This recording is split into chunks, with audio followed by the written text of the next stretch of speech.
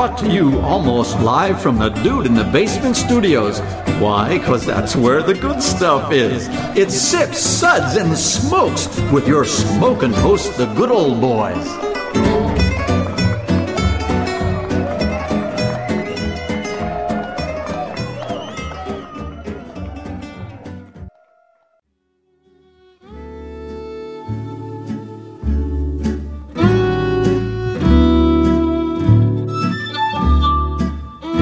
Get ready to learn everything you ever wanted to know and a whole lot that you didn't. It's time for a Chats episode. Hi, welcome to the Chats episode with Sips, Suds, and Smokes, and I'm your host, Good Old Boy Barger, and with me today is Jeremy from Wildfire Cigars. Say hi. How's it going? Right now, we're going to do what I like to call a blind tasting, and if you've ever listened to any of our episodes, we like blind tastings. So what I want to do with our chats is kind of fly by the seat of our pants, and let's just see what happens. We're going to have a conversation about life, love, and the pursuit of cigars. So I hope you enjoy it. Nice. All right, so I'm not going to tell you what we got. We're going to just cut and light and see what happens. I'm into this. Yeah. So, oh yeah, baby. Freshly sharpened cutter from XII Knives. Great knives. If you ever have a chance to get one, get one. Oh. So, I like to think about what makes people tick. So, you are a man of many talents. Something like that. Yeah? Of many things. Many things? Talents, I mean, is questionable, but I'll take it. Subjective, right? Yeah. So, what makes you tick? I guess it depends on the time of the day. But honestly, music. Yeah? Yeah. It is not how I make a living, but just listening to it, playing it, watching it, absorbing it, it is definitely what makes me tick. All right. So, top 5 albums to be on a desert island with. Oh, okay.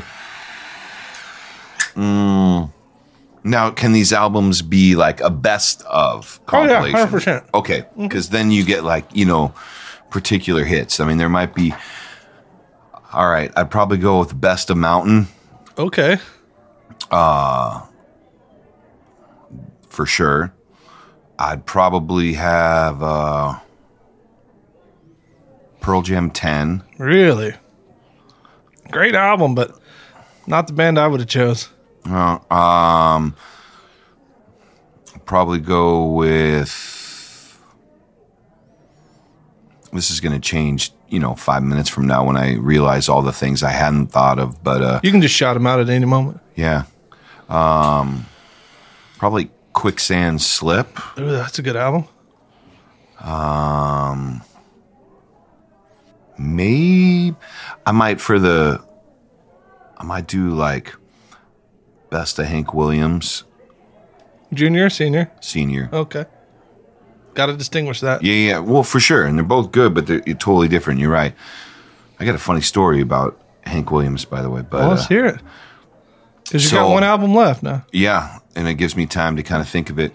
When I was, my family is primarily from Montgomery, Alabama. Mm-hmm. And my papa, he was a wood carver. Okay. He worked as an electrician for refrigerators by his trade. Sure. But he was really into like whittling and carving. And so one of the times I was down there, I was like, oh, I'm going to go to the Hank Williams Museum. I'm like, you want to go with me? And he was like, nah. And he's like, hey, when you're there, see if Kalijah's still out front. And I was like, all right, why? And he's like, because I carved it. The wooden Indian? Yeah. No. So I pull up, and sure enough, there's a Kalijah still there, and it's signed by Eugene McDonald, like carved into it. But every artist known to man has signed it over the years. Really? From like Garth Brooks to, Waylon Jennings to Willie Nelson, like Johnny Cash. They've all signed this thing, and I was like, this is a moment like of music history I'm a part of. Yeah. Did you sign it?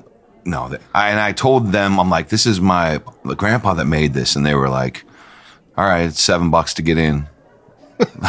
They gave no fucks. Don't you love that? I'm like, this is part of my family's history here. And, you know, I'd have hooked a chain to it and took it out. I'd be like, if you don't like it, fuck it. I'm telling you, there's a day and a time that collage is going to disappear and in my house. I don't know how or when yet, but there will be a day that I will obtain that. I do notice you got a 68 shirt on. Yeah. Josh is a killer dude, man. I met him when he was playing with Ludacris years and years ago. He'd come up to a town in Kentucky where I was, and we opened up for him. Then they became Norma Jean. Yeah, then it was Norma Jean. Yeah. I'll actually be seeing them this weekend at Furnace Fest this weekend. I will be seeing you there. Really? I didn't know. Yes. I run the gates. Oh, yeah? I've run them every year. That's awesome. Yeah, I'm the guy with the bullhorn out there yelling at people. That's awesome. Yeah, well, we'll have some cigars while we're there. This, I recently went and saw them open for Sparta because Sparta was doing the reunion tour of I forget the album, but honestly, they showed him up so bad it was sad because everyone was there for Sparta. He's a performer, man. They annihilated Sparta, and it was so powerful and so big and so fun. And then Sparta came on and they were like, see you later. Tired and their voices weren't there. And it's like, you know, all these memorable songs, but it was just like, oh man, you just got shown up. So Josh and the other guys in 68 are such performers, man. Even back when he had the Chariot, which is, if you've never seen the Chariot, then I'm sorry. That's history. It's gone, came and went. But jeez, man, if you had an opportunity to see, did you ever see him in the Chariot? No, I knew that. I mean, where he came from, man, but I I've seen dude hanging off rafters playing. I've seen him jumping off a stage, diving, playing. Those dudes have done everything, man. It is crazy, but they're phenomenal musicians. So, album number 5.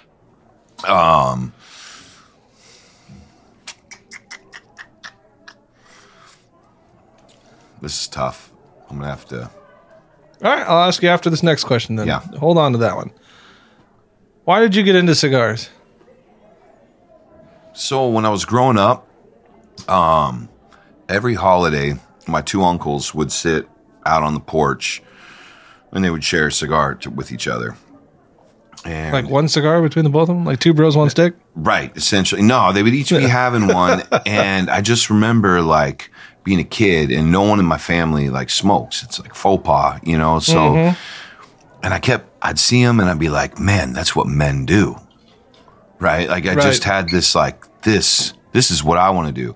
And occasionally I would get a little puff off of it, but they'd be like, don't tell your ma, you know? And I would. Right. So when I was 10, one of my uncles passed. And then that tradition kind of stopped. So I had always told myself, when I get old enough to smoke cigars, I'm going to bring them to the holidays. And me and my other uncle are going to sit there and we're going to smoke it. Yeah. So it was from 10. So 8 years after my uncle had passed, I showed up with a cigar. And I just knew I was going to love them. Because instinctively. Yeah. And so I had already, on my 18th birthday, I went to 7-Eleven because I didn't know about proper cigar stores. Sure. So I got some Garcia Vegas and a Snapple and sat in my parents' backyard and thought I was, you know. The shit. I was living 10 feet tall. Hell yeah. But I loved it, the experience, the feel of it. And then it was shortly after that I found out cigar culture and shops. And I started going in. And I would go into a shop and I kind of found my primary shop I went to. And then I was like, I really like this. Wonder if I was looking for a second job. Yeah. So I asked them and they were like, we don't need any help. But about a year later, they said, hey, are you still interested? And I was like, yeah. What do you want me to do? Sweep, clean, whatever. Absolutely. And they were like, we're heading, at that point, it was the RTDA. Yeah. And they're like, we need someone to cover the shop. So I took vacation from my job and then worked for a week and a half, and then I never left. There you go. And so I worked there part-time, but then part-time turned into full-time, and then full-time turned into ordering. And I was there for just shy of 12 years. And then in that process, I was like, you know, I was both feet in, and I was like, I want to get on the other side of this. Yeah. And so I started repping for companies, and I'm out of California, so I'd have like the West Coast. Who'd you rep for? So Christian Rowe, when he started CLE, that was my first gig. Okay. And then during that time with him, I met Robert Caldwell, who had the Winwood brand. Yeah. And he and I hit it off just on a friend level and kind of cigar nerd. And so when he broke off, he split, and then he was like, I'm going to start Caldwell Cigars. And he's like, you want to come with me? And I was like, yes, I do. Yeah. So funny story is Robert Caldwell was supposed to be our first Chats episode. Oh, I'm so glad I beat him to it. Just so I can be like, I did it before you did. Yeah. Yeah. I was trying to get him in person, but it's going to end up being a Zoom because, you know, he's living overseas now at the moment. So he's trying to. Spain more. Yeah. Trying to get that dual citizenship action going. So yeah, I worked with him for 8.5 years. And then I was the national sales manager and a partner in the brand. And then I just hit the end of my road with that. Like I was getting poached from other companies to do the same thing for them. And I was like, I just don't want to do this in this manner. Right. I'd rather do this for me. I feel like I had done everything. I felt like we at Caldwell had done everything we set out to do. Mm-hmm. So it was like, well, where now? Now we're just a company that's just existing but like all those goals and those things we wanted to achieve, we did. Right. So I was like, I want to break off and do my own. And he was the first person I called to talk to him about it. And he was like, go for it. It's your time. That's awesome. So that's awesome. I love the encouragement from where you're working and literally making other people's money for them. And if they're like, dude, I believe in you. You are a solid dude. Like, go do this. That's props to Robert, man. That's huge. Because especially if you're losing your best guy, you know, there's hundreds of different people lined up behind all of us to do our jobs. You know, well, that's kind of dwindling now, but. Yeah, no, for sure. I mean, and like, you know, I live in California, so you can't really uphold a non-compete. Mm-hmm. But like we had agreements and they were like, don't worry about it. And you'll still like remain like with your partnership equity in this. Like they were like, it's your turn. So go do it. And it's funny, at the first trade show I was at, everyone was trying to find the dirt. Like, what happened between you and Rob? Right. And I would be like, you wouldn't believe it, man. It was so fucking dirty. I went to him and I said, hey, Rob, I want to do my own cigar. And he said, go for it. Yeah. Like people were just like, no, what's the real story? And I'm like, right. When you don't burn bridges and you have healthy relationships, it doesn't, you know, maybe shit can come and bite you. I mean, because things are unpredictable, but like for the most part, people are going to be encouraging to like your endeavors and what you want to do. That's what I've kind of found out about the cigar industry. And I've worked in retail in a cigar shop in Franklin, you know, for a year or so. And then I kind of got away from the life. But then I came back, you know, with this show, Sip, Suds, and Smokes. I've always been a consumer, and I've kept notes and kept things for cigars. I did a little bit of writing for Cigar Press. Thor is a great dude, and I actually run into him again, and I'll probably end up writing for him some more. So it's so encouraging how the ebbs and flows of this. It's like when you meet these people and you become friends with these people, it's like they don't forget you. Like it's, hey, we're here. And everyone seems to be encouraging, you know, and it's like a lot of the larger people that just soak up all the brands, like those are where it's easy to get lost at. Sure. But man, these brick and mortar mom and pop, like the people that work with the people in the fields and in this, you know, the rolling facilities and all those, it's just crazy. Like I was just watching a documentary the other day with Benjamin. I can't think of it for the life of me, but it was about Cuba. And how all when the people left Cuba and went to the DR and went to Nicaragua and all that. I don't know. Have you seen that? It's on YouTube. No. I'll find it and send you a link to it, but it's unreal. Like, all of the different manufacturers are like, yeah, we left there, and like Cubans were out to kill us. Like, at one point, Padron, I don't know if you know anything about their history, but all their rolling facilities got bombed.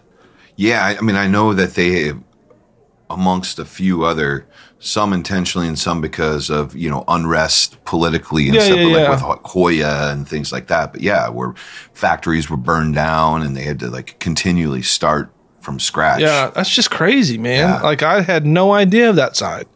And like diving deeper into my passions, it's like unveiling all these fully rounded aspects of life and culture, and it's just like trying to engorge and engross yourself in them is just like mind-blowing.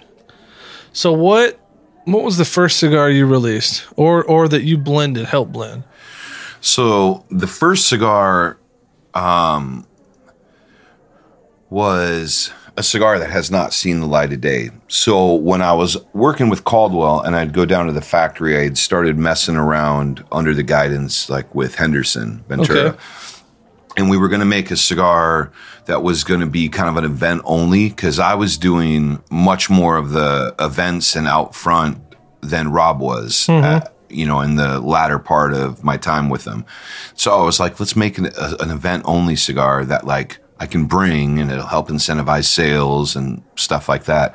So we had worked on a blend, but we never pulled the trigger on it.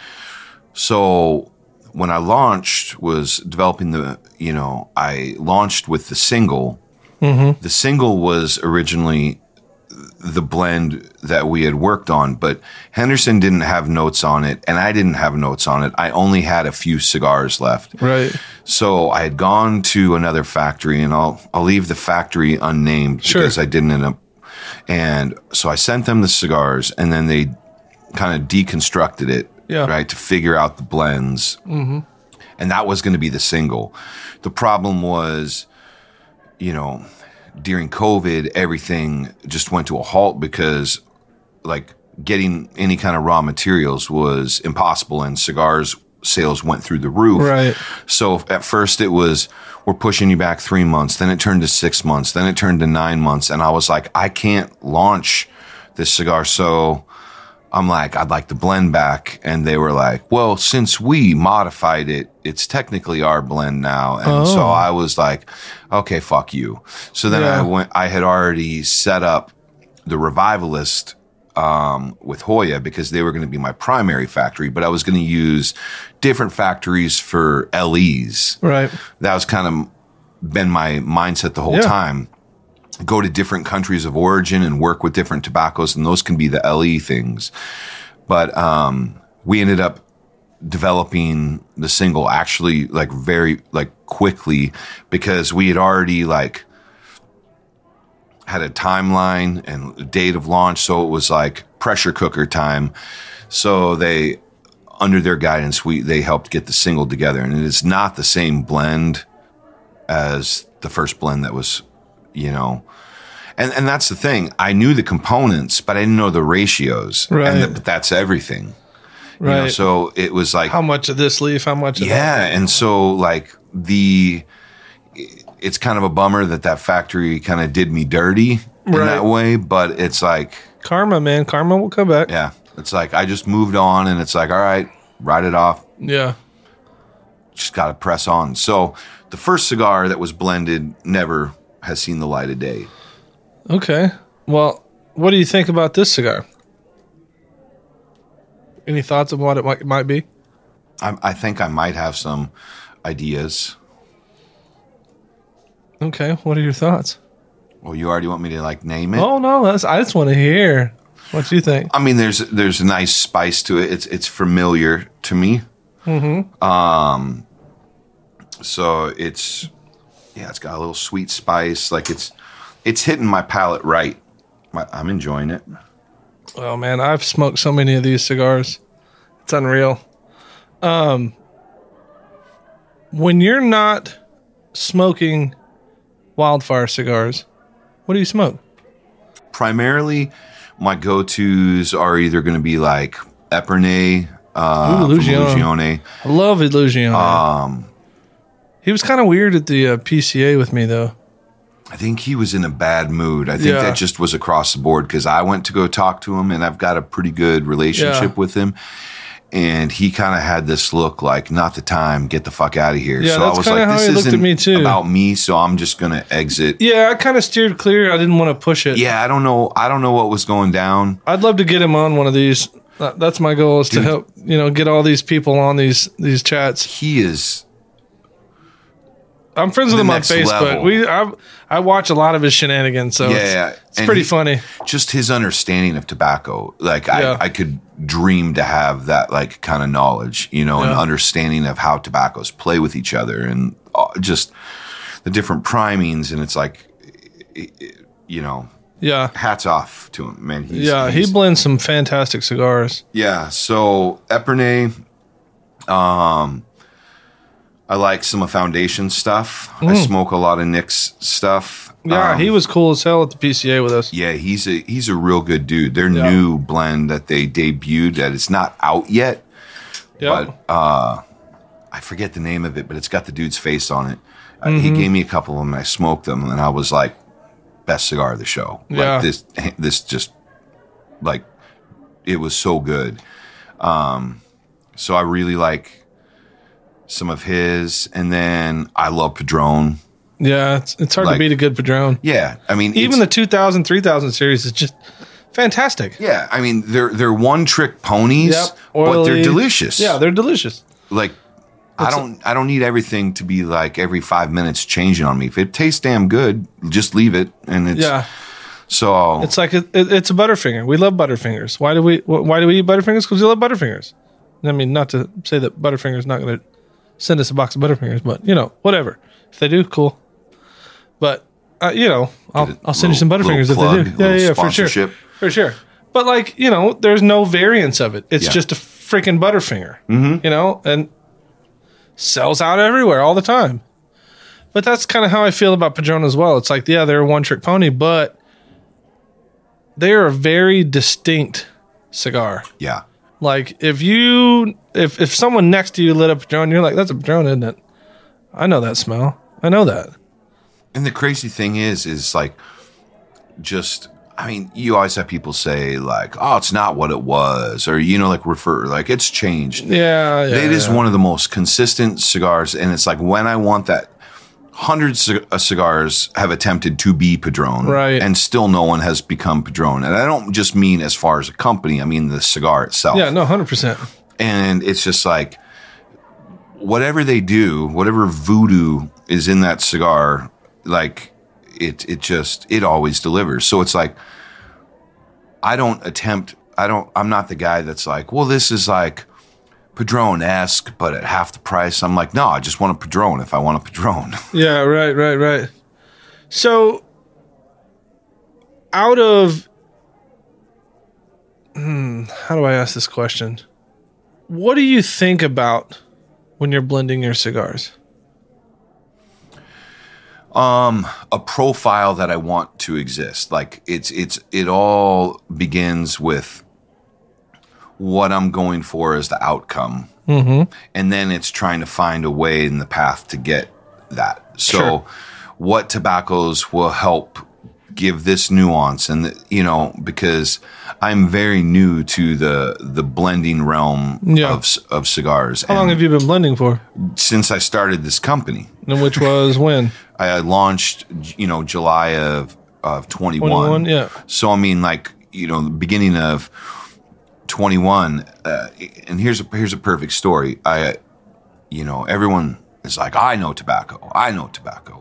And everyone goes down to the factory on a tour, and then they get to, like, put together a cigar. And they're always like, at the end of the factory, they give them an option of tobaccos. And the funny thing is like, they make a cigar and they're like, this is amazing. If I could have this every day, I would. But the reality is they're giving you a very, very guided reference of all these tobaccos that they're giving you are going to play well with each other. Right. Like, so you're kind of already like you're working off like half inspiration. Sure. You know what I mean? Because they've only selected tobaccos for you to use because they want you to have a good experience. Right. So yeah, you might come up with a cigar that like you really enjoy, but my first experience doing that was on a cigar safari back in the day. And I went to the Hoya factory and did that whole thing, and I had a ton of fun, but like, everyone they're just proud of it because it's their own baby, right? Right. But it doesn't make it a pretty baby. Still an ugly baby. And yeah, I don't care, Janet. Your baby's still ugly. Yeah. So when I went down to at Hoya, it's much more guided. So they're like, okay, do you have a specific tobacco? Like, what do you want for the base? And then we work off of like kind of a flavor profile wheel to like narrow it down to the tobaccos that'll work. Okay. At FTC in Honduras, they threw me in a room with a bunch of tobacco and said like, come and tell us when you got something. And so I was like, okay, this is amazing. And at first, like I spend the first day just getting familiarized with the tobaccos that they have. Sure. Now, when you say familiarize, you touch, texture, smell, taste, feel. Yeah, just like individual, and then writing notes. Okay, this this is a Viso Jalapa, and this is the characteristics. And so I'm just taking all these kind of notes. Sure. And then I was like, well, I got to put these together. I got to roll them. So then I went into the factory and I was like, can someone show me how to roll? And my rolling looks like like a crayon drawing from a 3-year-old? Just awkward big shits. Like you haven't gone in 3 days. Like they all end up like a 60 ring gauge. Even though I was going for 48. Yeah, but at least it's like then I can taste the tobaccos and how they're interacting. Yeah. And so I would write notes. And after a couple days in of being there from like sun up to sundown, they're like, you haven't really brought us anything. And I'm like, yeah, it's all been shit.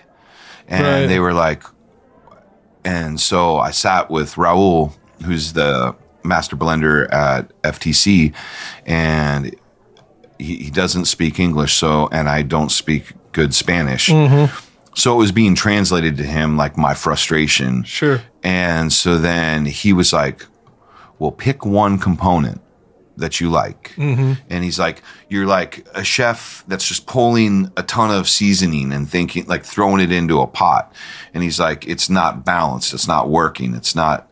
So he's like, think smaller, chicken, pork, or beef. Yeah. And then he was like, build off of that profile to enhance it. Right. So then I was like, it just clicked like, oh, I only need one aspect of this cigar.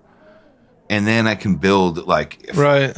All 3 leaves don't have to be wow. But that one wow is going to be complemented by the other 2. Yeah. So then I started making headway with it.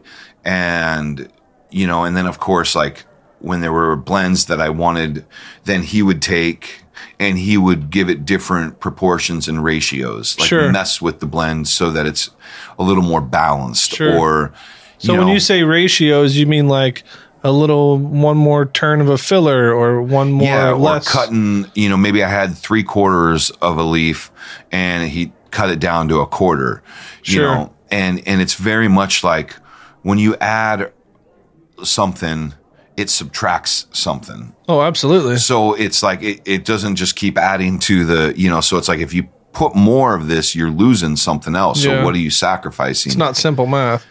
And, when I was at Hoya, they had they were like, you want to make a cigar that's balanced and hits all the different, parts of your palate, the salt, the savory, all these different aspects. And I was like, well, what if you don't?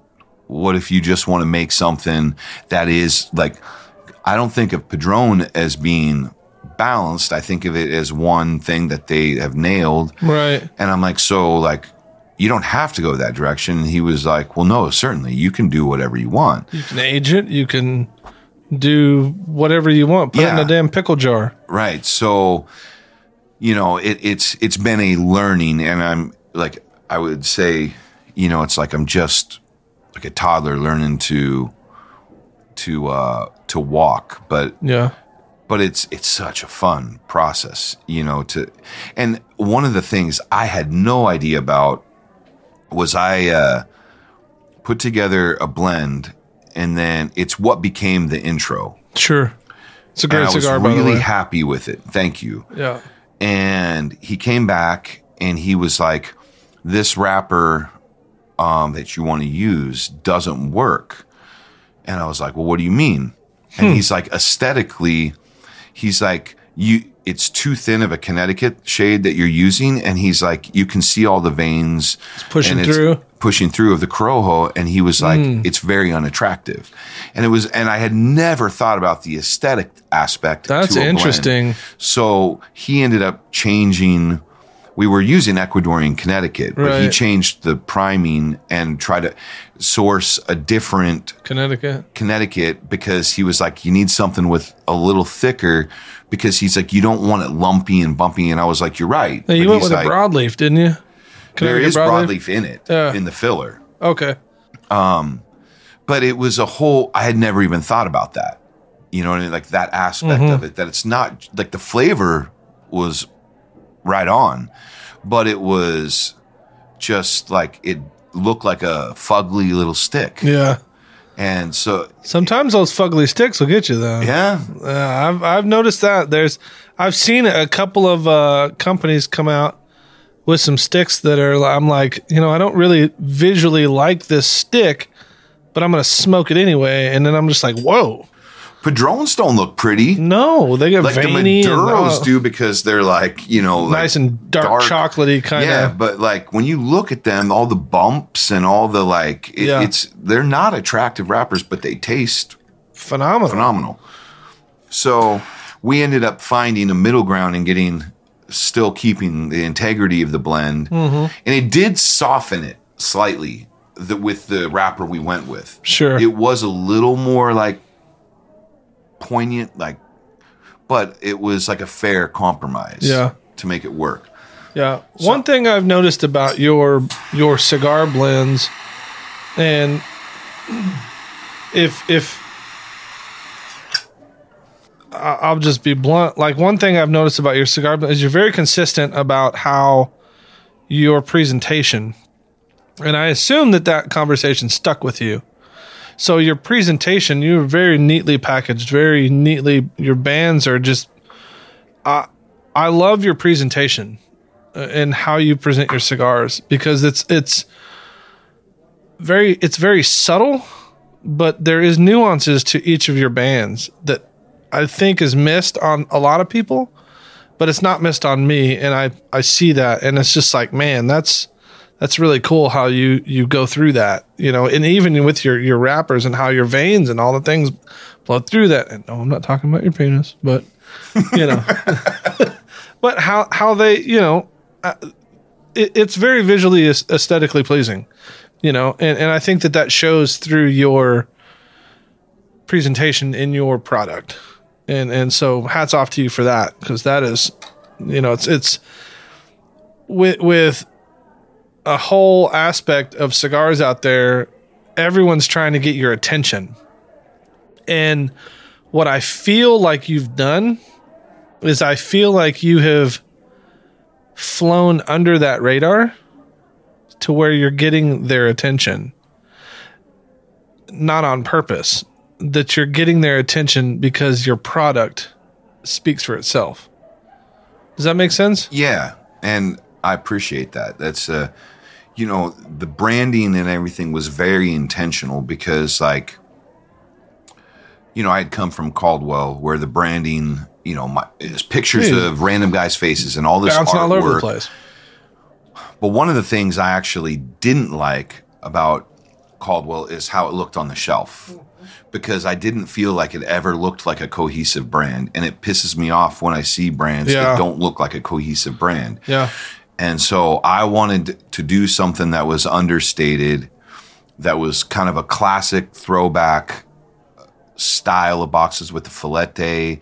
And then I was like, primary bands going across the board, using all the same different colors matching with the secondary band, because it's just like, I could visualize it 5 years down the road, what it looks like on the shelf. And I was like, that looks like a brand. Right. And so I was like, I can do all my tongue-in-cheek and fun stuff on the marketing end, but I want my cigars, your merch, to or just, your hats, shirts, or your workout videos. Yeah, like it just, there's enough brands out there with skulls and crossbones and like I come from the rock and roll realm, so like part of me was like I wanted to incorporate that in, but I found a way to do it like that I think subtly. Yeah, is subtle, and there's a lot of little Easter eggs within, if people want to pay attention to the boxes or the bands or the little comments that are like quotes that are on the bottom of the box. Absolutely.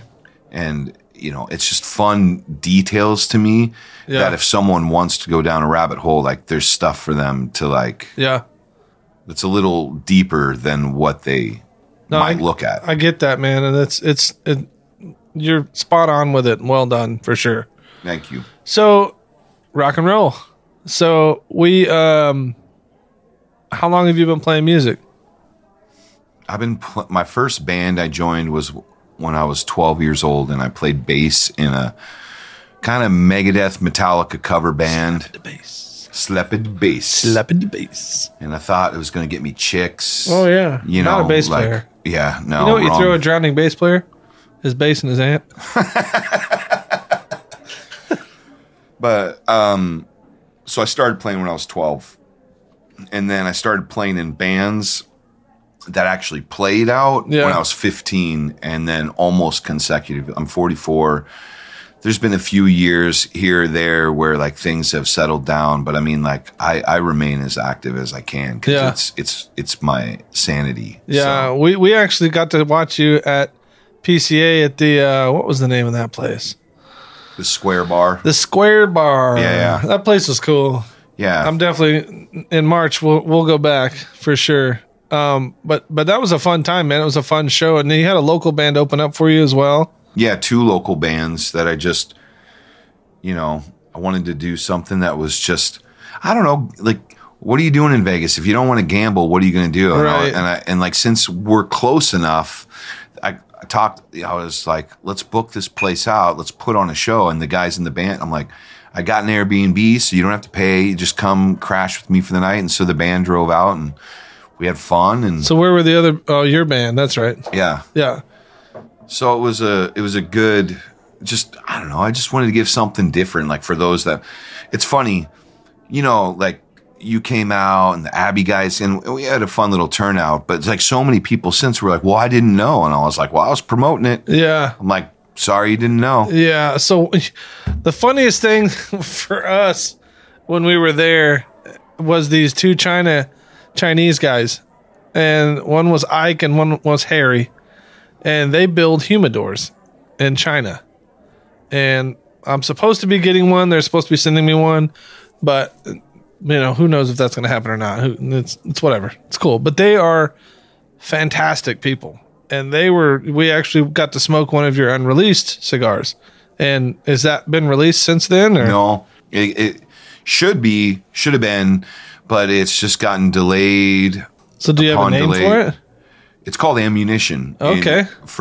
With the partnership with Ammunition Whiskey on it. So that's right. Because they were serving the Ammunition Whiskey. Yeah. So Ammunition Whiskey, Caldwell Cigars, and myself. And so we did a project that Ammunition kind of hit us up to start because they wanted to hand out like cigars at their events instead of swag and stuff. And so we did the project together. All the materials in the cigars are all in the DR right now, but the factory got hit with a run of COVID and they shut down for like 2 weeks. Bummer. So we're waiting on it to get assembled and sent to us. Sure. So within the next month, it'll be on market. I look forward to that. You have to send us some for the show. We'll make that happen. I did put some in the sampler. Yeah, I know. I'm aware. I was like, I know that cigar, Unbanded. I know that cigar. Yeah. I was like, it's killer because I smoked it at the event, and I remember little bits of it, but we were all drinking, so I don't fully remember it. And I was like, I should have grabbed a second one, but I didn't. And then you sent me one. I was like, yes, score. So. Yeah. That was awesome, man. I really look forward to doing our takeover episode, and I hope that you're going to enjoy what we come up with for you. So it's going to be a good time for sure. What's one of your most memorable shows you've played?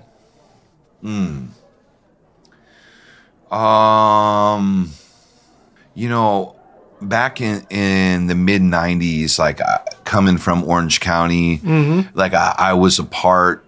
Was it Supertones? You ever played in Supertones? Supertones, yeah, those Supertones. My favorite. No, but I was a part of that. Like I skateboarded, right? So I was in, the Germs and Black Flag, and I knew that world.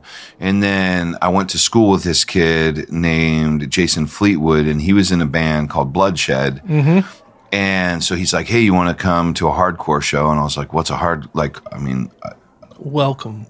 And so I show up, and I was just like, "This is my world."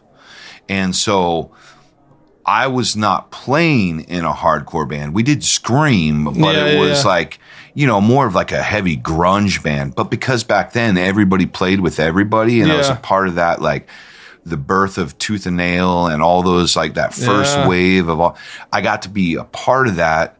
So my band would like play with, Unashamed, and would play. Did you ever meet Chad Johnson?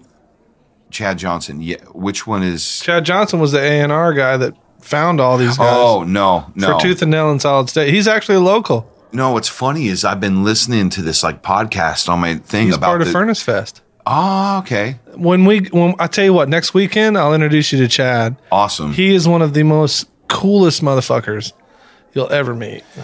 Yeah, it was funny. The band I was in at that time, the closest, like we had not submitted anything to like Tooth and Nail or anything, but we had submitted to Alarma Records. Oh, wow. And Alarma was like, had just picked up like, I think Flowers for June, which was kind of a post-hardcore thing where Tin Man from Focused and a girl, like you had a front, she was singing. They had just signed them, and because we were more like, now you would say emo, but like we didn't have a term for it. Like Juliana Theory, yeah. But in that like, mid 90s, 94, 97, before the whole thing started like booming, we had started conversations with them, and then it got collapsed or bought out or something. I can't remember the history of it, but it went dead. And then I was just like, let's just keep playing shows. Who cares? Yeah. And so we never got like picked up, but I did tour with other bands like on guitar, Stairwell. I went on tour with like played guitar with them on tour, and so I had fun because I was just they were all my friends. Yeah. And we're very similar in that aspect. So like a lot of my friends or people that I call friends, and who knows what they call me, but whatever. But I played, music. I started playing when I was 10, play guitar, of course. I started playing when I was 10, started playing music when in bands, playing shows at about 15. So I played in an emo band and started with a chick singer. Don't ever do that. Yeah. I also played in an emo band with a chick singer when I was in college. Yeah. Started dating her, and then that whole thing, I left the band. Yeah, for sure. It just did. Bad News Bears. But you're like, it's a hot girl singing about her emotions. This is going to be amazing. Well, she was engaged to the bass player, and then this whole thing. The band actually broke up on my 18th birthday. We were a Christian, emo band. And I drink, I smoke, whatever. It doesn't matter. And for my 18th birthday, we had a big party, and she showed up out of the blue, because she wasn't invited to the party because I didn't want her to drag it down. And then it was a whole big ordeal, and they broke up, and it was like, well, fuck it, let's have a big party, And so it was great. It was a good time. But yeah, so like I played a lot of shows. I've played with Norma Jean a few times. I've played a lot of shows with Plea for Purging, played a lot of shows with, other bands, and just kind of I worked at a youth center, so we opened for a lot of other bigger. I tried to book all the shows that come through. And so I never made it, but I got to watch a lot of people make it, and it was cool, and one thing for me was, I'm a worker, so like I'm an electrician by trade, so I've always worked. So like my passion was making sure my son. I've got an 18-year-old son, so when I was 21, I had my son, and that was kind of like the height of if I was going to do anything, that would have been the time. And I was like, I've got to, make sure my son's taken care of before me. Super similar story, because the same thing. I mean, like I had just turned 21 when I had my first daughter. So yeah, like I get that. Yeah, and it's cool though, but just to watch your brothers and your friends go on and do things and tour the world, and you're like, man, that hindsight, you're like, that could have been me, but it's like, why live in that area? It's like, I love seeing those dudes. Like, I love going, spreading the love with those guys, man, because that's what it's about, the music and the culture and the family. Like, I was raised in a Christian home. My dad was a pastor, blah blah blah. So I started playing music, and I really got into like Metallica, Megadeth, Iron Maiden, like early on. And I remember just like I would sit in my room in the dark and play my guitar, and with not even being plugged in, so I didn't wake up my parents, learning the riffs to things. And so one of the big things I did with my bands, and a lot of them didn't like it, but I was like, listen, you need to learn your instrument inherently. And so when we are rehearsing, we'll go through the set, and then we're going to go through the set in the dark. Like, lights out. The only thing that's lit is your amps. That's it. That's all you're going to see. And like learning how to tighten up, And I think that coincides with making a good cigar as well, because it's not more about your sight visually at that point. It's not about what you see. It's about what you feel and what you hear. Yeah. And so, and textures and those things. And like, has anything translated from music into your blending or into your cigars? Well, for sure. I mean, the main thing being like, as you saw at the trade show, the whole DIY like thing. I love it. Your trailer is awesome. I refuse to like pay money and do stuff for things that like I can do myself. Like the year before I had the trailer, I had a fake fire pit, and I Etsy'd all that shit. Like I just built it, and my booth was built, and I was getting a lot of compliments like, "Oh, you should win booth of the year." And I was like, "Yeah." And then this year I bring the trailer, but that approach has never changed. And even me being on the road the way that I'm doing it now is no different than a band that's just trying to make it, and they're like all living in the van. Yeah. I mean, I'm living in my trailer, because it's like I refuse to pay $200 for a hotel night that I'm going to spend 4 hours in. Do you remember betterthanthevan.com? No. So in the early 2000s, there was a website called betterthanthevan.com or Cheaper Than the Van or something like that. But it was people that were willing to host bands. And so you would sign up with them, and when you were touring through a place, you would go on there and be like, who's available, got room, and it was like, let's just get a shower, let's freaking have a meal, let's, sit down. And man, that's a really cool thing to do. I actually think that it would be dope next year if you could find a stuffed bear and make like a picnic with the bear and your camper. That would be so freaking dope. Well, I won't let it out of the bag, but I kind of have, I'm going to take the same idea, but expand on it. Yeah. So I have something for the PCA this year. I don't expect to win, show the booth again. No, man, I it's just about having fun. Yeah. So I have like, okay, this is what I'm going to change. This is what I'm going to add. And so I've got the booth, and like, it excites me to think about it, because it'll cost me probably, for the primary aspect of it, of the booth, it'll probably cost me $30. Oh, I love it. And it's just like, wait. But I think it's going to be very interactive, and I think people will have fun with it. And like, that's ultimately what I want to do. Right. Like, I want to sell cigars. Well, if I can help, man, let me know. I got you. All right. But it's but yeah, Oh, but I will answer. I did think of the show. Okay, yeah.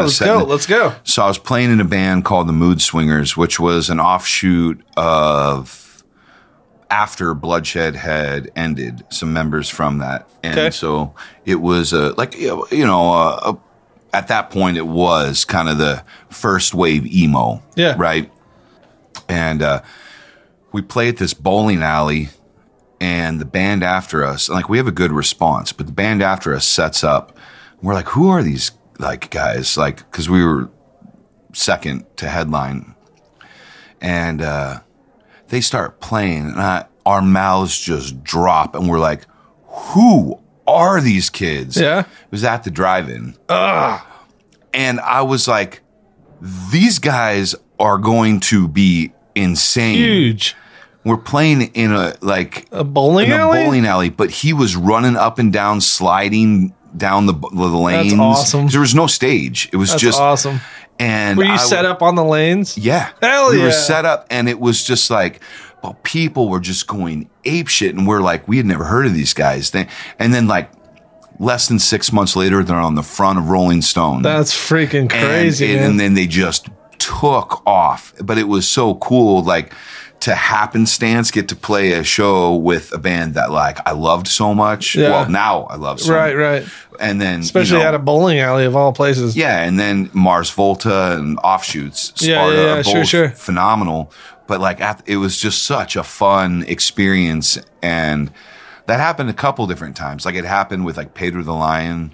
It happened with a couple different like that we didn't know who the guys were because it was before they like it was before the EP. The Pedro the Lion. Actually, no, the EP had come out, but I wasn't really in that world, so I hadn't like heard it. Yeah, and I was just like, Pedro the Lion's David Bazan, right? Yeah. Have you seen his house shows, his solo house shows that he does? I've had friends that have gone to him. Dude, he used to do them here, and he did a few at so Stump from the Abbey, like. We had a music venue in our church when it was in 3rd Avenue South, we're in Stump's church now, but like it was at 3rd Avenue South and I actually moved to Nashville in 2010 to be part of that church. And he's played some shows there, and it has been crazy, the house shows that he's done. Yeah, him and Damien Gerardo have both. Oh my gosh. I was going to say that it might be Rehearsals for Departure from Damien Gerardo might be my 5th album. Ooh, that's a good album. It's nostalgic to the core to me, and every song I like. Do you want to hear mine? Yeah. All right. So absolutely. I'm all over the place musically. I'm a metalhead, and I'm an EDM kid. Okay. So I love EDM but I love I love trance. Okay. Because of like the female vocals and how it just flows together. So my first album would be Radiohead, Hail to the Thief. It's hard to beat that album. That album is from start to finish freaking solid. So it's not OK Computer. You're going where, okay. No. Most people when they hit Radiohead, it's like they're either like they typically go, it seems like with OK Computer. So I like that. Yeah, it's Hail to the Thief, man. Yeah. When you put that thing on and it starts to skip in the beginning, you're like, wait, what? Oh. And then the metronome kicks in and you're like, bro, let's go. I can remember one time that, I like to partake in the marijuanas a little bit. And I had like a 10-year stint where I didn't do it. And it was there was in the town I lived in Kentucky, I worked for a cable company at that time. And these guys, we had a freeze come through that dropped lines and shut the town down for almost a month. And half of Western Kentucky was down. And what happened was one of the crews that we had come in, I'm a cool guy. I'm a networker, connector. And they were like, hey man, do you know where we can get any? And I was like, yeah, man, it's cool. I got you. So I got them, and then they left me, a joint on the back of my porch as a thank you. Yeah. And I got home. I didn't even have power, but I had like my phone. And oh, no. My power just came back on.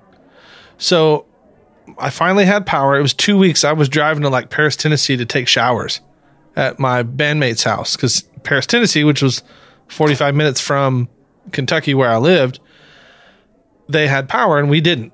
And so like I would drive there after working 12 hours, take a shower, and then drive back 45 minutes to go home. And then they left me that. And I put that album on and smoked that and was like, for the next however long, I was just on my couch freaking taking that album in. And I'll never forget it. Like every verse, lyric, note, everything in that album is just stuck in my brain. So, you know, that's one of my albums. By the way, that is insane. Bro. The Brown Sugar, I'm telling you. that is insane. I think we only did 150 bottles of it. That's it. That is so fun. That is really delicious. Yeah, it's awesome. It's a great bottle. So my second album would be Zao, Where Blood and Fire Bring Rest. And that was one of my first hardcore shows. Is that the debut album or is that the second or? That's the second or third album. They changed like this. What is the singer Jason and the first run up or whatever? Yeah. It was Dan's first album. Okay. So with Dan and Jesse Smith on drums, and then the really short guy on guitar, and then the other black dude on guitar, and then I can't remember I just don't remember most of their names. Yeah. But that album start to finish is so good because when it opens, it's like blum blum, blum blum, and it's just so good. For the longest time, I hated the Beatles. And I think I hated them because the metalhead in me was like, the Beatles are just garbage. And it wasn't until I was in my 20s, way past my, doing any music, that I actually gave them a chance. And I think it was when Across the Universe came out. So very cool. Dude, that movie is so good. Yeah, the renditions they do are sick. Phenomenal. And I remember it was the dude on the beach, the trailer. On the beach singing that about a girl, about a girl, and I was like, bro, like you're talking to me right now. And it's so I went through and listened to a bunch of, and it's like I take their greatest hits album with me. Sure, because that's a good choice, dude. You can't go wrong. Like there's every mood in there. Yeah, and let's see, what would number 4 be?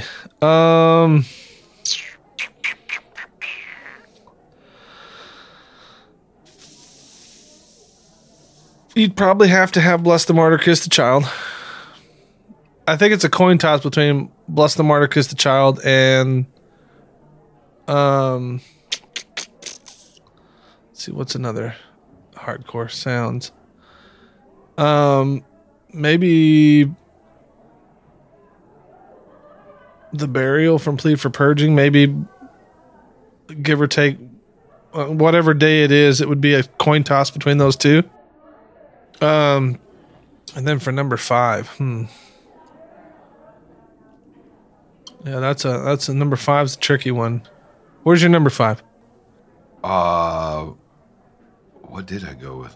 Oh, I did the Rehearsals for Departure. Okay, yeah.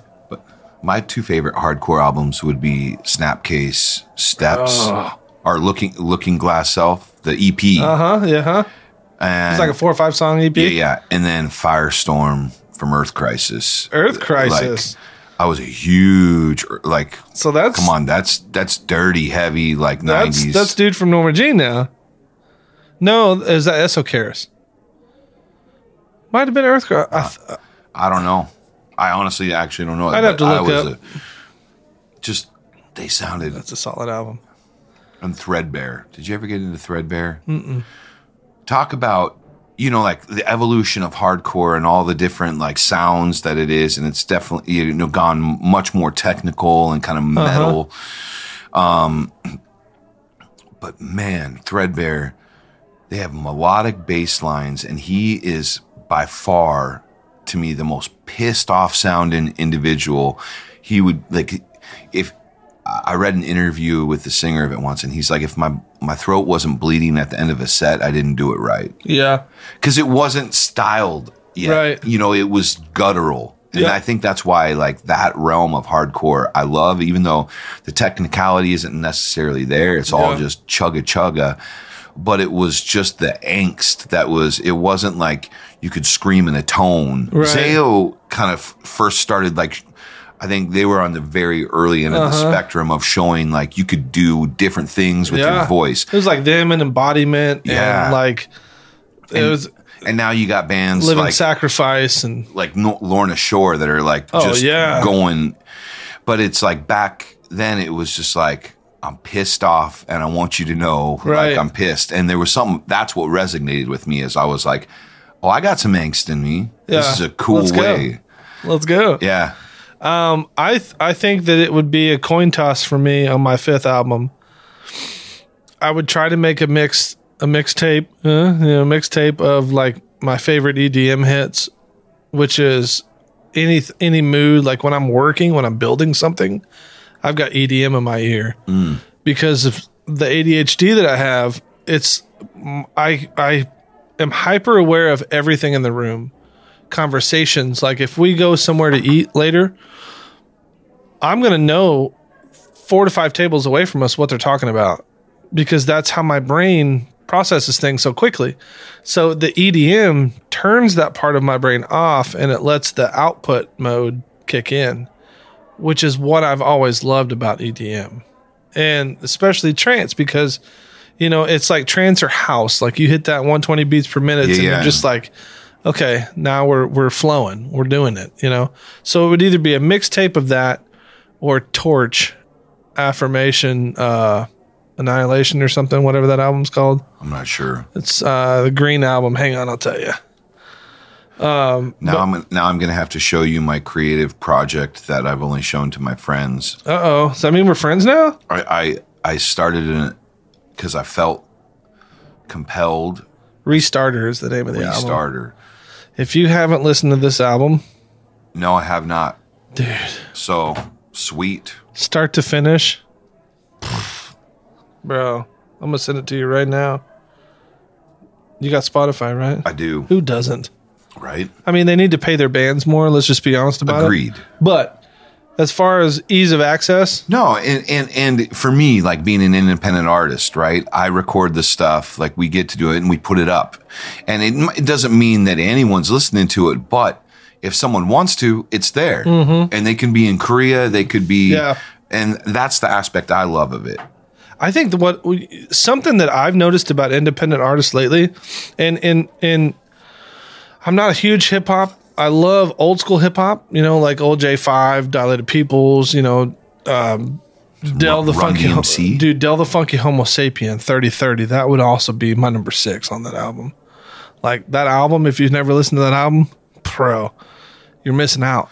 There's some stuff I'm missing out on. I'm telling you, I'll send you that album as well. Yeah. But start to finish, that album's like a concept. Like he's this futuristic spaceman, and it's awesome. And so this rapper Tom McDonald is number 1 on billboards at this point. Yeah, and he is independently published, and I think that's freaking awesome. Yeah, I mean the game is changing. I mean you had you had the dude that did the Old Town Road. Yeah. And people were getting pissed in the music industry because like he won a Grammy. Mm-hmm. They were trying to prevent him from going because they're like, this doesn't count. That's so stupid. Like, no, this guy is rising up, and like, and the it's same all a money thing. Grab, man. Tom McDonald has millions and millions of views in his charting, and he doesn't have a label, and it's just like it's amazing that we're in a day and age where that can happen, where it's like he doesn't need the label. But see, that's the thing though. We never needed labels to begin with. We only used labels as networking. And the labels did the legwork for us. Mm-hmm. When if you just put in the work and you put a good product out, much like your cigars, it speaks for itself. And I think that's what's missing. The missing link in the music industry. Like your album needs to speak for itself. Like your product you're pushing needs to speak for itself. If you're pushing a bad product, as long as you own it, it can be a bad product. That's fine because that's who you are. And I think that when we were talking about how that translates, how your musical background translates into your cigar aspect, I think that what's interesting the most to me is how I see that. And so I see that your love and passion for music is translated into your branding and your marketing, and you're doing it, man. And I think that that is so cool because there's all these large manufacturers and all these large brands that have had these years and years and years of failing and winning and failing and winning and failing and winning, and these massive marketing PR teams to do that for them. To where you look at people, you know, like yourself and smaller brands like even Robert Caldwell, where it's like, we're carving this out. Yeah. Like we believe in what we're doing, and to hell with you if you think that we suck, because we enjoy our product and that's all that matters. And I think that that's something that a lot of people are lacking these days, is the balls to basically be like, well, I don't care if you don't like my cigars. Don't smoke them. Yeah. Like, there's enough out there. There's plenty of cigars. That's the one thing people forget, I think, a lot of times in this industry is like everyone has made like, you know, God's gift to the world with whatever cigar they've made. Absolutely. And it's like, the reality is people like different things.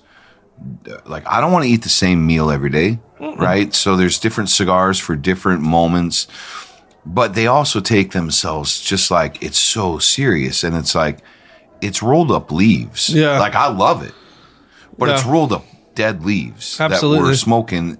And it's like, if you miss the interaction that's in front of you, that was what the value of those rolled leaves were going to create, not the leaves themselves. Right. And like, that to me is like, you know, if I was to have a message, right? Or like what is just like, it's not, you know, it's on the band.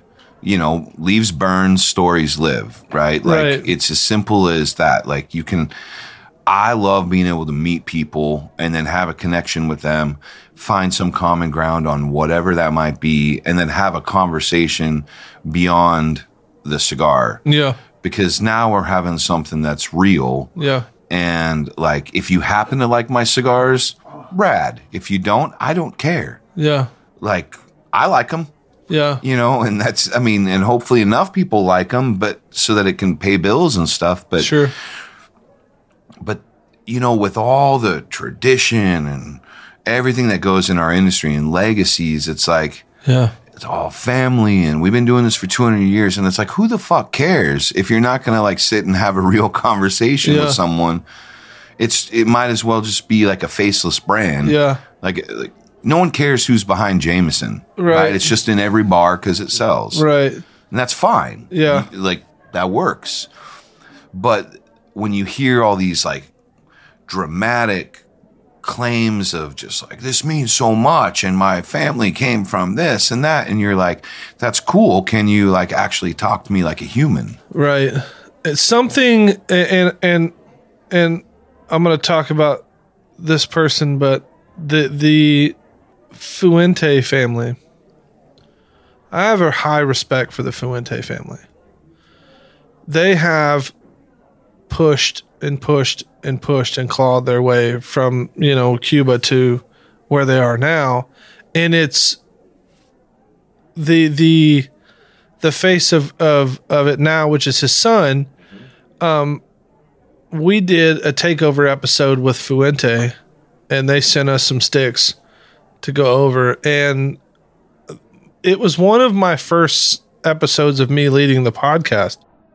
And I was nervous about it because, you know, I care what people think, as we all do, you know, and you just have to admit that, and then you can overcome that. You push through. So when we care what people think about us, when you acknowledge that you care what people think about you, you can tear that wall down, and you can understand now that you are being vulnerable to these people. And I feel like when the cigar industry, what shines out the most to me is when your product produces that feeling. So what you care about is shown in your cigar manufacturing, in your cigar labels, in your product, in your advertisements, and all that you do. But,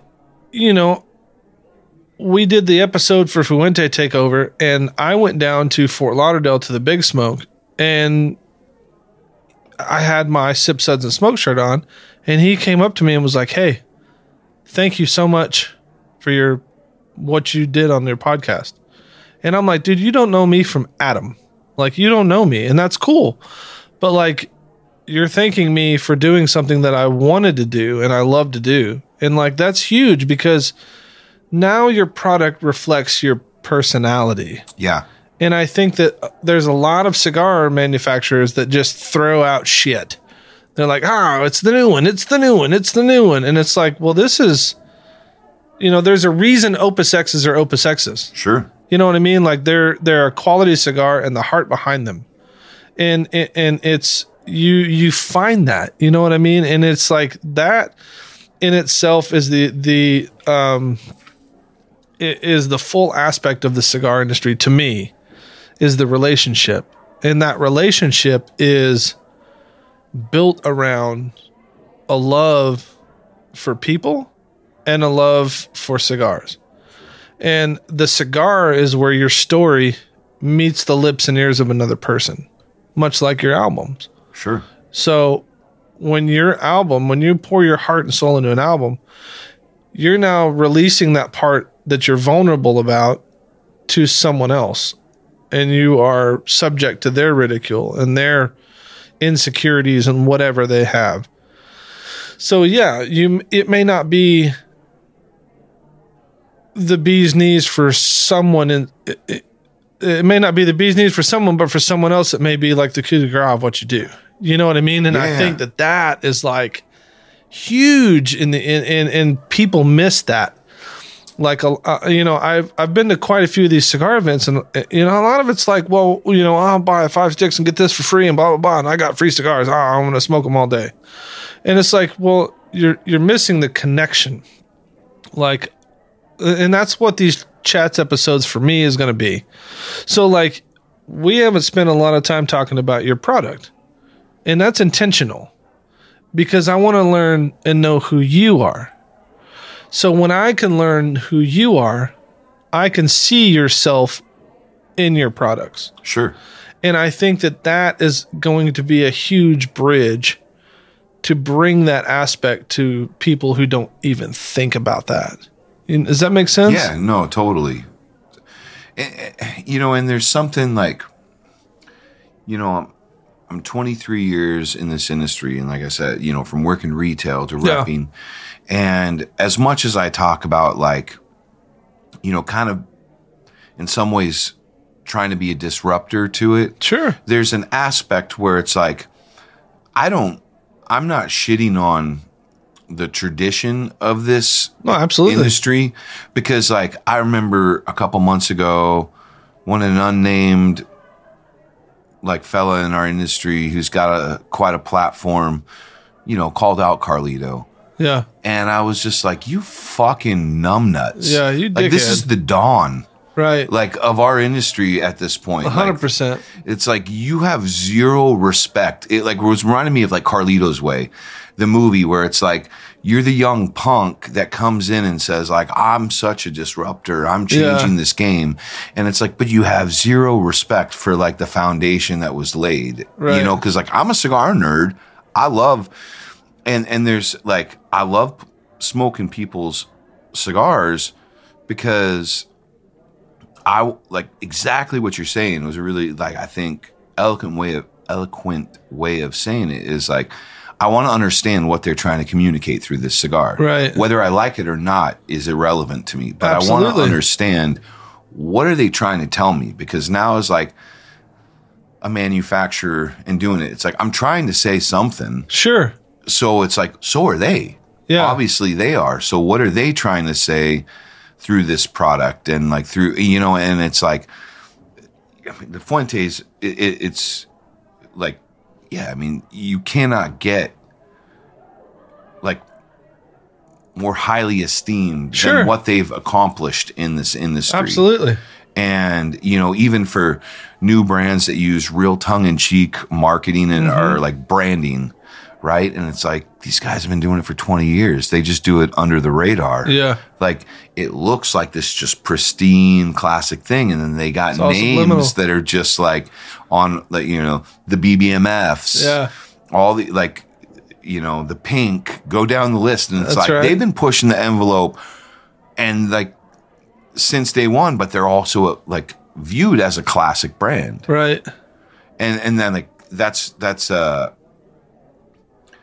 something that's always like, I've never understood. It's like you walk into a room, right? And like, there's always some kind of alpha dog there, some guy, right? And it's like, you can try to like usurp that, or right, and take the place, but there's going to be a conflict, or you can understand your place and have respect at whatever level that is. And it's like, you know, I'm stoked coming into this industry and like now gaining the support of all these friends that it's like, technically I'm competition, right? But it's like, at the end of the day, what's good for the goose is good for the gander, right? Absolutely. Like, so as long as people are smoking and like, as long as people are enjoying it, it's good. It's healthy. There's room for me to exist. Right.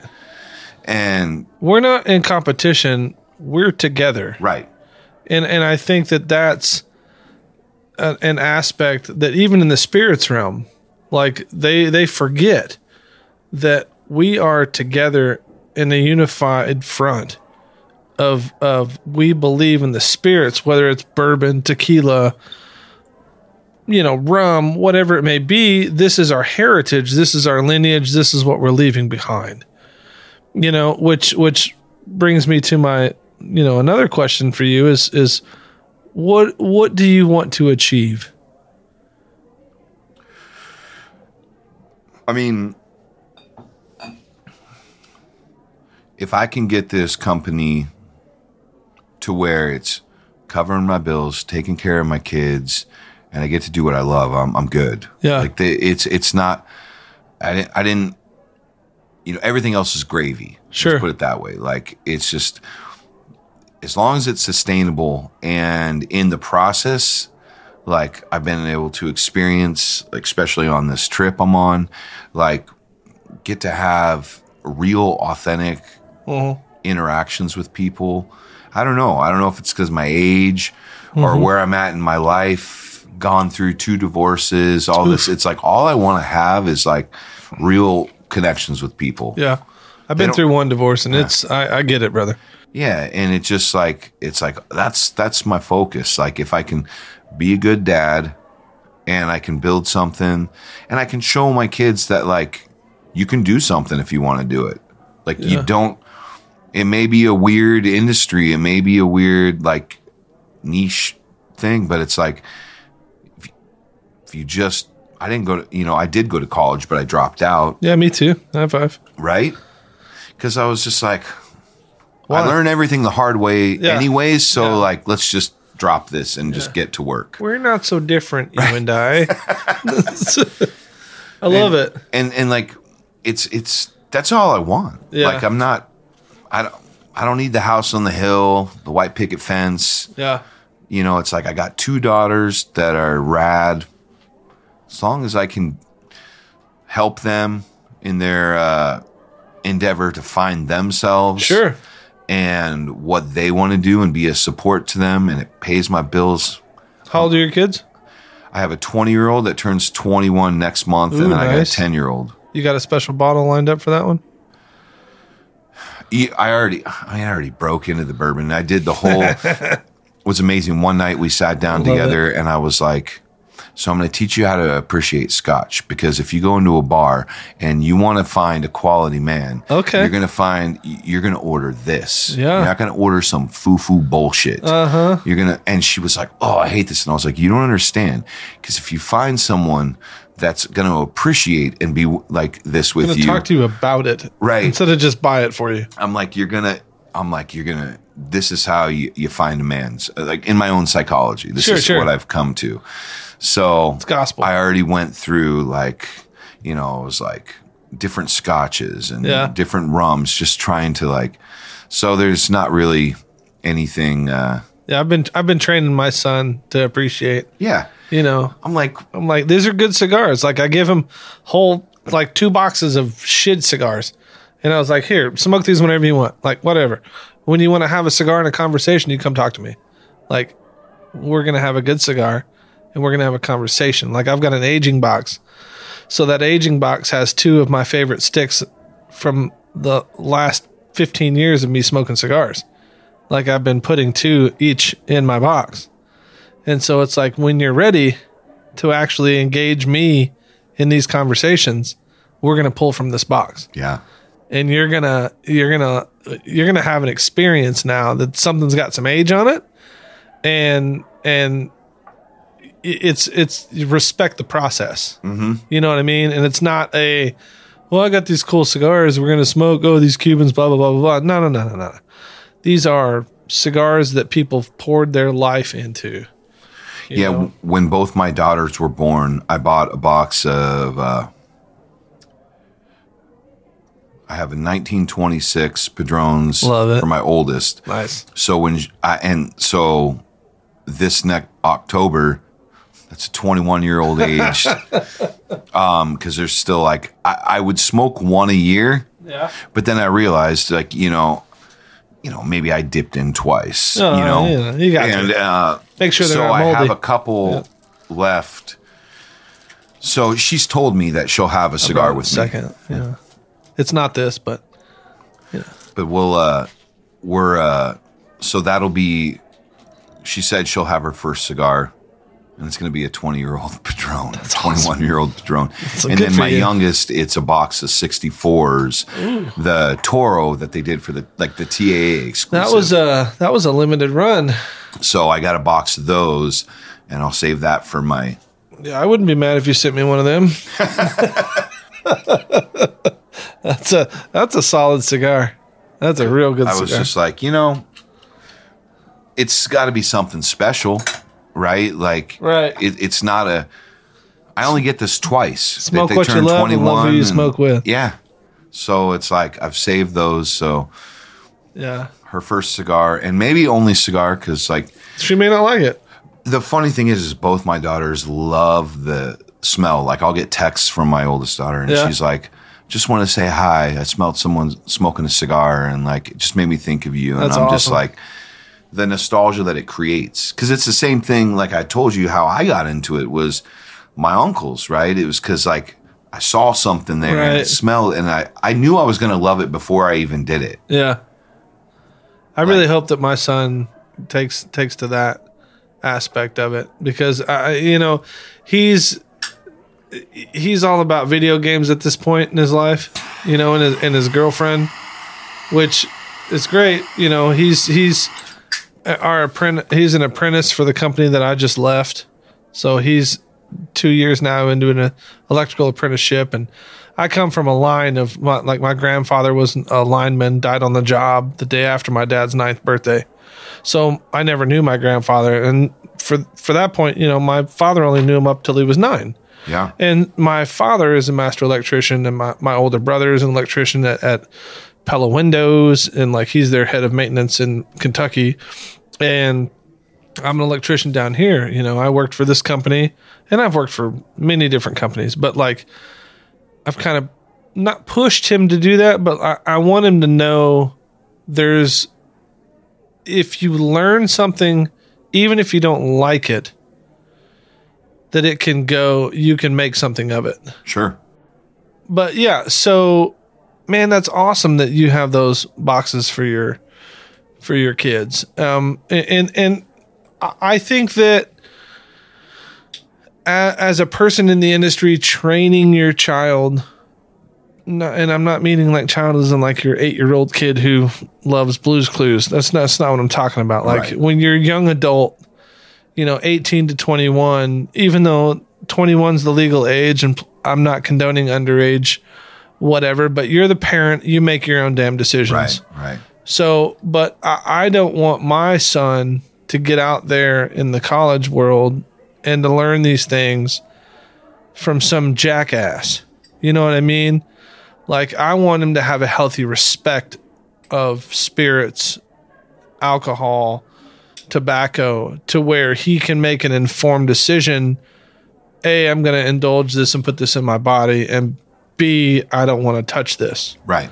And so good on you for having that. So when my son turned 18, I sat down with him and I poured him something. I'm not going to tell you what it was. It was apple juice. Poured him something, and we had a cigar. When I was growing up, 18 was the smoking age. We could smoke. Same for me. So I don't care. The laws are stupid, and we need to keep these people, the lobbyists, out of our laws.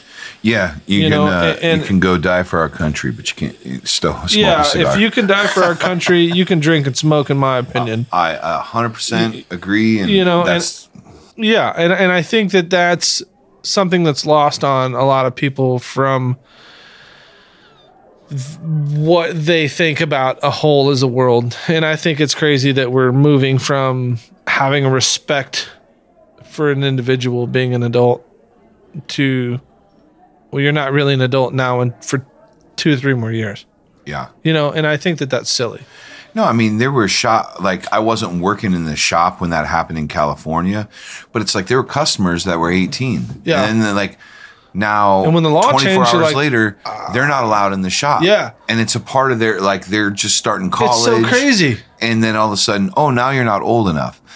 And it's the most asinine thing in the world, because it's like, wait, you can make a decision that could alter that will alter the rest of your life if you went and served in the military. Even regardless. Being from a shop, you are now 18, you come into my shop and sit down with me and I educate you about cigars, and you find a love for it, and you've been smoking here all year long, and now the next year, buddy, I can't serve you. I'm sorry.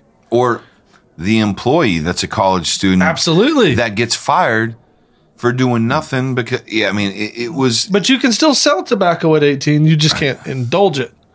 Oh, is that? You can't sell alcohol at 21 or indulge it at 21, but tobacco, you can sell it at 18, I believe. So, yeah, it's the laws are screwed, man. For sure. And we'll figure that out, not in this podcast, but it'll all come to a head, I'm sure. We're definitely in a boiling point as a society. So, stuff is definitely. Yeah. So your legacy is important. What you want to achieve is important. And I believe in you. And I believe in what you're doing. So that is what this is about. It's like, we're not going to sit and talk about your product. We're going to sit and we're going to talk about you, because what you leave behind is important, because you're making your way and you haven't had it as I'm going to say easy, but I don't mean easy, because I know that a lot of these guys who came up when their parents fled Cuba did not have it easy. It is not an easy thing, and I am not saying that at all. But to get into that industry, they didn't have certain hoops to jump through because they were born into that industry, if that makes any sense. Sure. So with respect to those people, and I fully respect those people 100%, you had it harder to carve your name out of something. Yeah, I think that's in some ways, and this is not a woe is me by any stretch of the means, but anytime you enter into something where, if kind of like how you were sharing your family's history with being electricians, right? It gets passed down, and then there's been this almost this is what we do, and this is what we can contribute. And it doesn't mean that everyone has to follow suit to that, but the legacy that is beautiful, but also is that these guys carved the pathway for guys like me to exist. Yeah. But my story is not my grandfather was, worked on a tobacco farm, and it wasn't handed down. It's like I came in as an outsider in a very saturated industry. Yeah. And I'm trying to carve my own path. And it doesn't, again, this is not a complaint. It's just stating, if any one of the Padron children wanted to start a line, it's going to get notoriety. Absolutely. Because you have so much history and heritage and legacy attached to it. Now the expectation is going to be through the fucking roof. Absolutely. There is no expectation for me. So in some ways it's easier, because I'm coming in as a bearded, tattooed white kid that's I just love tobacco. Sure. And it's well, what do you know about tobacco? Right. Well, I'm learning. Yeah. And there will be a day where I hope to be as efficient and as knowledgeable and as to some of my heroes in this industry that I'll that would be a rad thing to be looked at as a peer. Absolutely. I don't think there would be a higher accomplishment in this industry than to be looked at as a peer by these guys that I respect drastically. I remember when Caldwell launched, we did the first Anastasia, and it was with Ernesto Carrillo. Dude, I was getting starstruck when we were hanging out with Ernesto, and he's just treating me very kindly and in his quirky mannerisms and doing this. And I was just I'm sitting with Ernesto Carrillo right now. Yeah. I'm in the room with him and we're smoking cigars. Absolutely. And it's just he had no idea the fandom that I had. Yeah. But I was I can't show it because I'm trying to be cool here. Sure. But it's I know who they are. Right.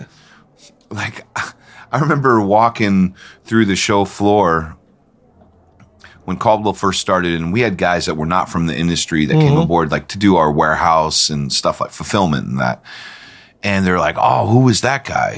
What does he think? And I was just you don't know who you're looking at, dude. Right. Show some respect, man. Yeah, put some respect on my name. It's because for me, getting into cigars when I was 18 and then just smoking everything over the years, it's just you don't know who we're in the presence of. This guy invented the 60. Right. He put 60 on the maps with the La Gloria Cubana Series R. And that was a changing cigar in our industry. Game changed. It changed everything. 100%. Now it's a common, people were this is a novelty. No. Now, 20 plus years later, it is an absolute staple. Yeah. I don't do a 60. Maybe one day. But who knows? Never say never. Never say never. That's right. And try everything twice, I always say. Even if you don't like it, try it a second time. Because you might like it the second time. Yeah. And it just so, I mean, it's not on an academic level, but on a personal level, yeah, I think that would be for me, the coup de grace, right? If if these guys were I've met many of these manufacturers time and time and time again over the years by doing multi-vendor events, stuff with the brands I've been with. Right. And it's always an introduction hi, I'm such and such. And I'm I've met him 20 times. Yeah. But I don't say that. Just I'm Jeremy. Yeah. It's good to meet you. But how rad one day would that be if they were hey, Jeremy, what's up? That would be. That's cool. My yeah, no, I'm with you. I'm with you. And that's kind of where I'm at with this whole thing too. Is I'm trying to carve a name for myself, and a lot of people are looking at me you just want some free sticks. And I'm listen, I could give a shit less if you give me a stick or not. I want to learn who you are. If I get to smoke and review your product, awesome. I'm here for it. This is what I want to do. But I want to learn what makes you tick, because at the end of the day, it's relationships that matter. Mm-hmm. So, all that being said, we're pushing the mark here, so we're gonna draw this in. What do you think you're smoking?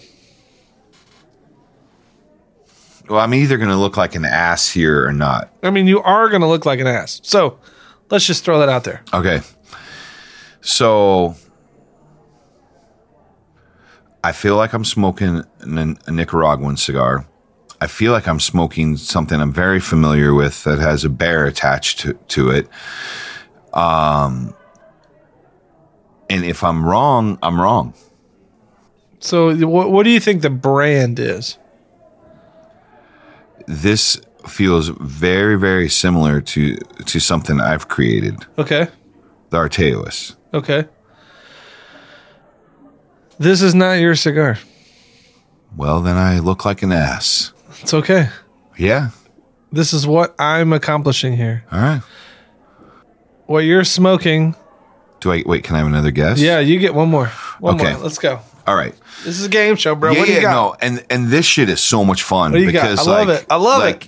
You know, going in blind, it's like, I could see where you get the Artois, the spice and the notes on that like dark chocolatey kind of spice to it with the sweetness. Like Right. I get what you're saying. so I would then, my second guess would be it's something out of Arganosa. No? You're so wrong. Oh, then tell me. Because You're like so I wrong. was going to go that direction. I was going to say like something in the realm of maybe like the Miami or the like from Arganosa, but like So what you're and before I tell you what it is, tell me your notes on it. What do you like? What do you hate? What are your tasting notes on this? I mean, there's a very light, sweet spice to it, like, but there's a sweetness to it that like I very much enjoy. Yeah. and is in every one of my blends. Yeah. And it's got enough body to keep it interesting. Honestly, most of the time I haven't been focusing on it because we're having a conversation. Not that would have, I'm not saying that as a disclaimer, like I would have actually known because Sure. I didn't know.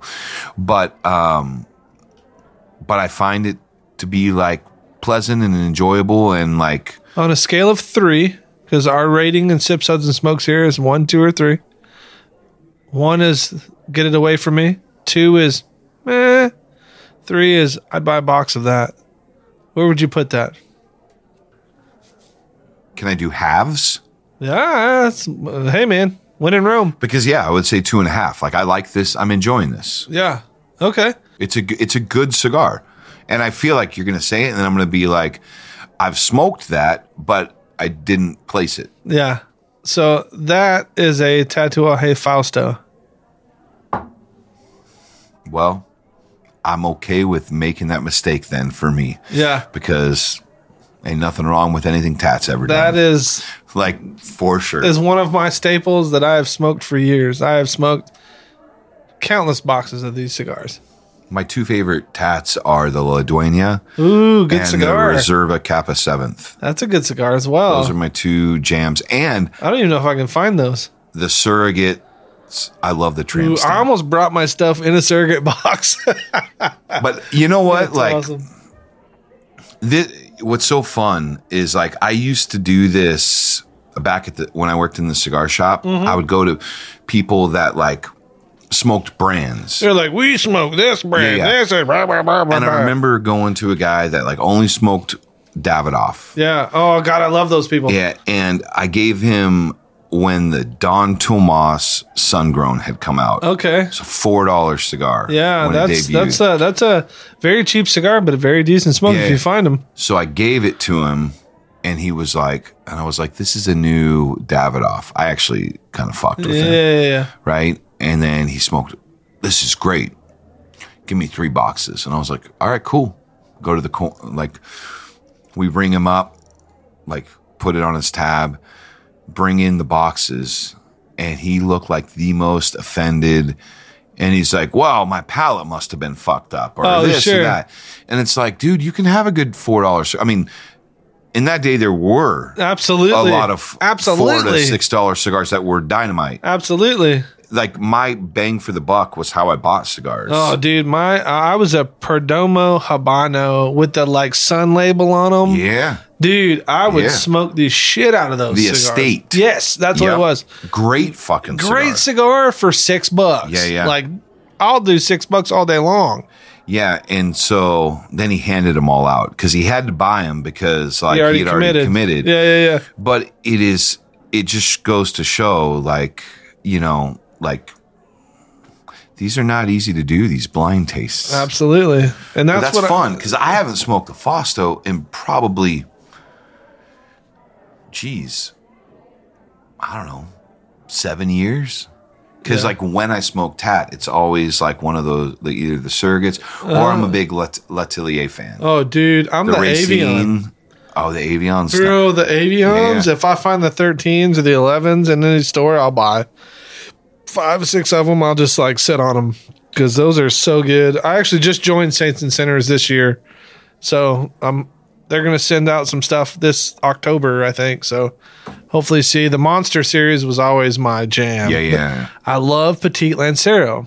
And Mike, good old boy Mike, makes fun of me all the time for Petit Lanceros because he hates Petit Lanceros. And I'm like, the flavor and complexity that you get out of that size cigar, you have to be spot on. And I think for any manufacturer, like if you were to do a Petit Lancero, I'm sure it would be fire.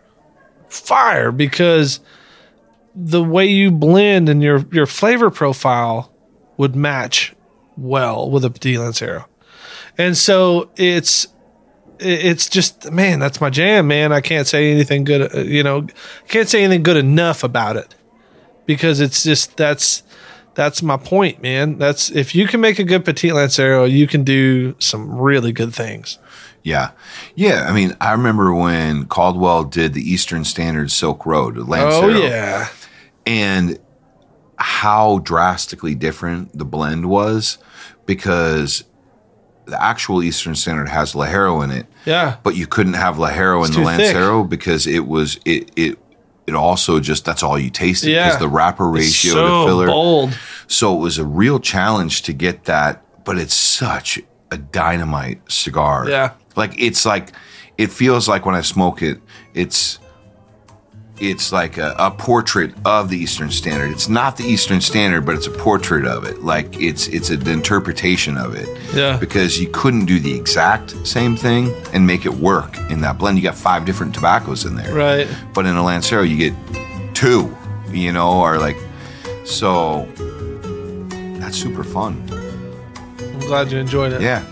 Well, as Sip Suds and Smokes like to say, all things good in life are worth discussing. And I appreciate you for being here. And I look forward to what you do in the future. Thank you for having me. Yeah, man. Thank you so much. And this is good old boy Barger signing off. And you guys smoke well. Anything to say in closing? No, just enjoy what you smoke. That's right. Enjoy the experiences, because that's what they are. Their moments, their experiences, their memories. Enjoy it. All right. Well, y'all have a good night. We hope you enjoyed this episode. If you're listening to us online, do yourself a favor and tap. Just tap it in. The subscribe button. Give it a little tappy. Tap, tap, tap-a-roo. The easiest way to listen to our show is to ask Siri, Alexa, Google, Uncle Larry, or whoever it is that talks to you on your phone. Play podcast Sip Suds and Smokes.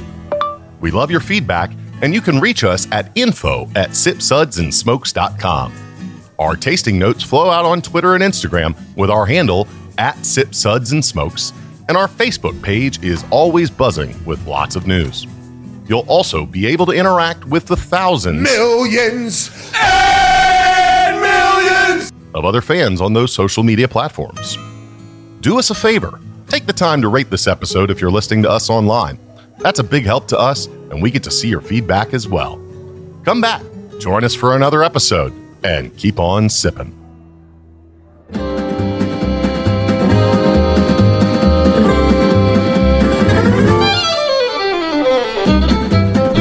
This has been a One Tan Hand production of Sip Suds and Smokes, a program devoted to the appreciation of some of the finer slices of life. From the Dude in the Basement Studios, your hosts, the Good Old Boys, will see y'all next time.